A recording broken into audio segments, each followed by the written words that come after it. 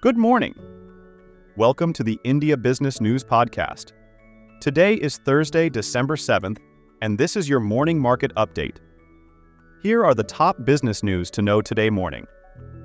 Domestic equity indices extended their winning streak on December 6th, marking the 7th consecutive day of gains. The bullish momentum persisted with notable buying activity in information technology and power sectors, coupled with continuous foreign inflows, propelling the benchmarks to achieve a new high for the third consecutive day. The Sensex concluded the day with a robust gain of 357.59 points, reaching 6965373, while the Nifty surged by 82.60 points to attain a new closing high of 2937.70 for both indices. In contrast, U.S. stocks experienced a dip on Wednesday, driven lower by megacaps and energy shares. Concerns over a cooling jobs market heightened expectations of the Federal Reserve initiating interest rate cuts early next year. The S&P 500 dropped by 0.39% to close at 49.34 points. The Nasdaq Composite Index fell by 0.58% to 14,146.71. And the Dow Jones Industrial Average slid by 0.19% to 360,543. The Reserve Bank-led Monetary Policy Committee, MPC, is anticipated to maintain repo rates unchanged until June next year, according to a report from a foreign brokerage. The decision on rates will be disclosed on December 9th after the bi-monthly MPC meeting that commenced on December 6th. Market movements. Indian rupee. The Indian rupee strengthened by 6 paise, closing at 83.33 rupees against the US dollar on Wednesday. Oil prices. Brent crude witnessed a 3.76% decrease, trading at $74.30 per barrel. Gold prices. Gold prices saw a firming trend on Wednesday as Treasury yields eased. Spot gold rose by 0.3% to $2025.09 per ounce, while U.S. gold futures gained 0.3% to 24,310 Dollar index. The U.S. dollar touched a 2-week high, while the euro displayed weakness across the board. The dollar index was last down 0.01% at 103.95. Stock-specific updates. Shree Cement plans to bid for lithium mining rights. Under a government plan to secure critical minerals production through auctions that are expected to raise more than $5 billion.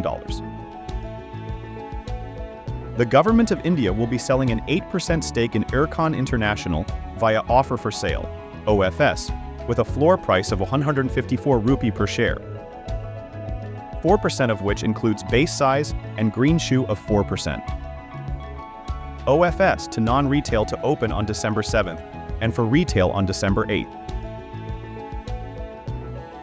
Dr. Reddy's Laboratories and Coya Therapeutics entered into a collaboration for the development and commercialization of Coya 302, an investigational combination therapy for the treatment of amyotrophic lateral sclerosis.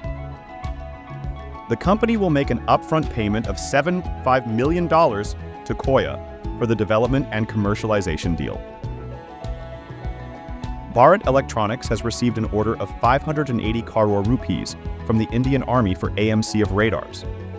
It has also received additional orders worth 335 crore rupees since the last disclosure on September 15, 2023.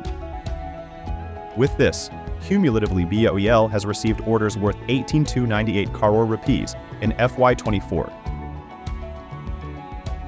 197 Communications will expand its business to offer higher-ticket personal and merchant loans, which would be targeted at lower-risk and high credit-worthy customers, in partnership with large banks and NBFCs. Cloverdell Investment, an affiliate of global private equity firm Warburg Pincus, is likely to sell a 1.3% stake in IDFC First Bank via a block deal. The deal size may be around $100 million, with a floor price of 85.7 rupee per share. Network 18 Media and Investments. The company will merge its television and digital news businesses with itself. Under the scheme of amalgamation, TV18 broadcast shareholders will get 100 fully paid-up equity shares of 5 rupees each of Network 18 for every 172 equity shares held in the broadcast company. The High Court of Calcutta has granted interim relief to subsidiary of Delta Corp, Delta Tech Gaming, of 6384 crore rupees, for which a GST notice was sent in October. Adani Ports and Special Economic Zone will consider a proposal to raise funds through a bond issue in its board meeting on December 12th.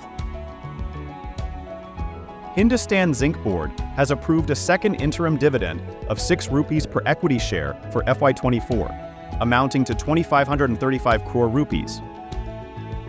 RITES has signed an MOU with Meghalaya Industrial Development Corporation for developing multimodal logistics projects. PVR Inox opened a 4-screen multiplex at Gwalior. With this, the company now operates the largest multiplex network with 1,709 screens across 358 properties in 113 cities. Those were the top headlines to get you started for a productive day. Stay safe and stay healthy.